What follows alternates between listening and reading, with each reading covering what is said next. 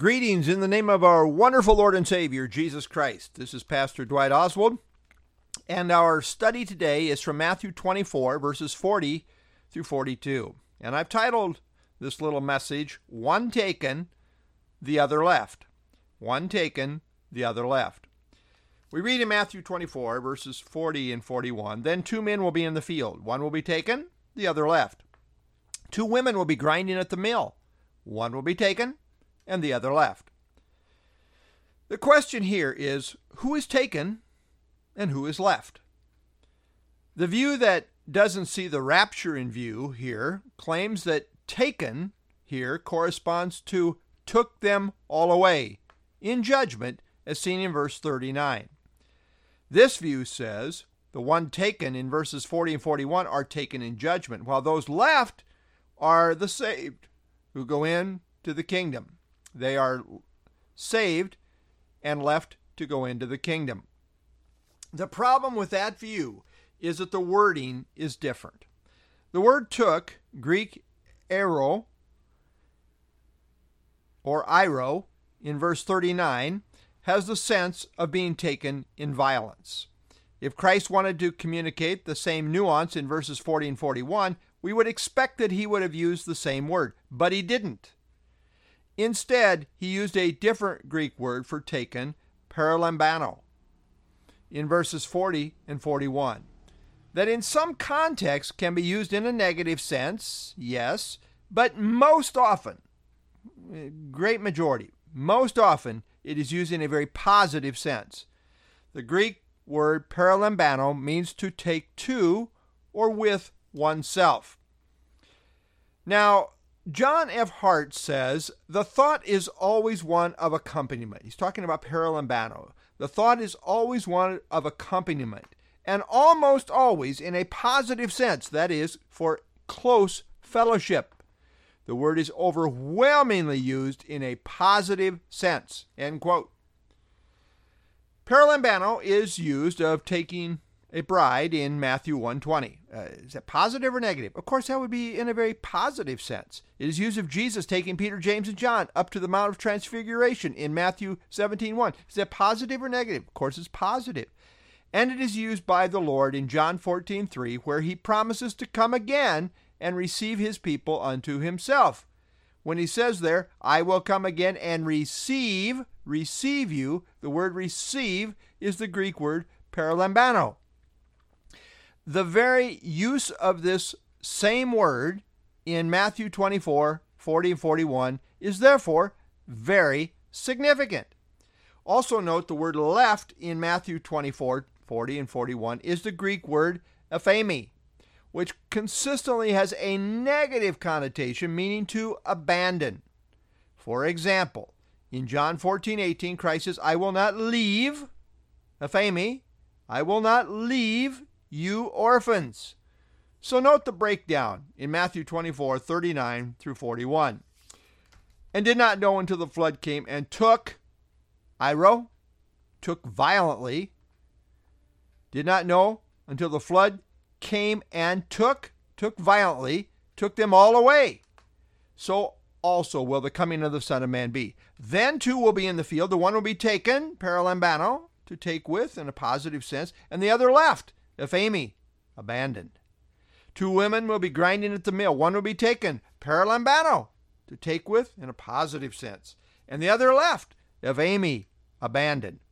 Therefore, I understand taken in Matthew 24, 40 and 41 to refer to those taken in the pre-tribulation rapture, while those left refers to those abandoned to the day of the Lord judgment. In my mind, this is the most straightforward and consistent view in light of both the overall usage of the terms and the context. The sense of being taken in the rapture fits perfectly with the parallel language describing the rapture in John 14, 1 through 3, where Christ promises to come again and receive us to himself.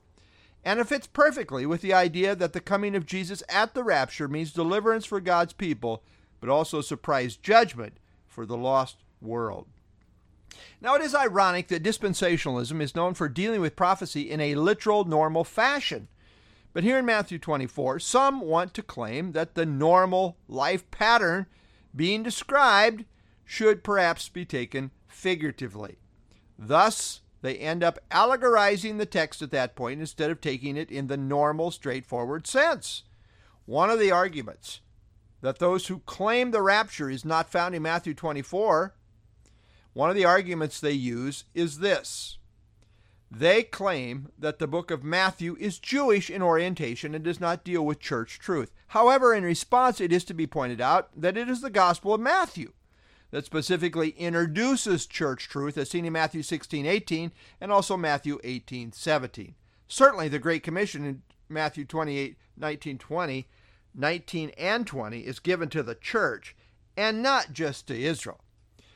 Also, I would point out that after the transition of Peridea in Matthew 24:36, Israel is no longer mentioned at all in this immediate context of Matthew 24:36 through 44.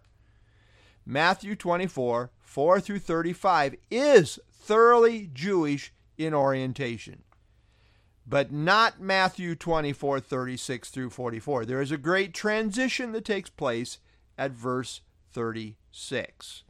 This argues for complete consistency in seeing Matthew 24:36 through 44 as dealing with the rapture instead of dealing with the second coming of Christ to the earth. Matthew 24:42 then says, "Watch therefore, for you do not know what hour your Lord is coming." This is where we get the idea of imminency.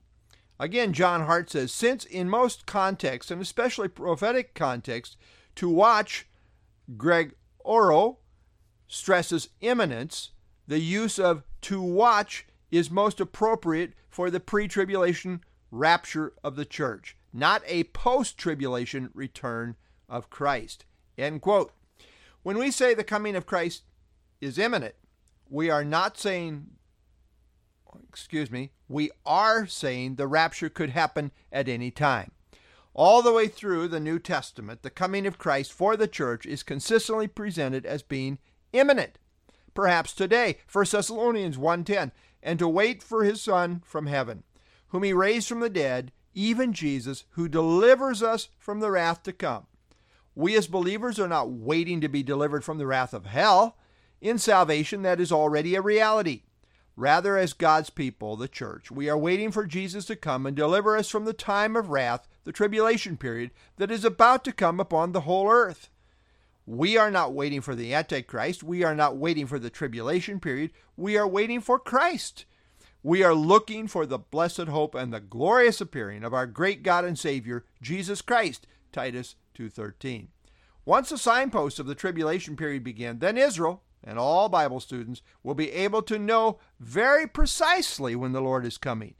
But the church does not know, which is why we are told to ever be vigilant in watching. The coming of Christ for the church is imminent, perhaps today. Live ready. Maranatha, my friends, Maranatha.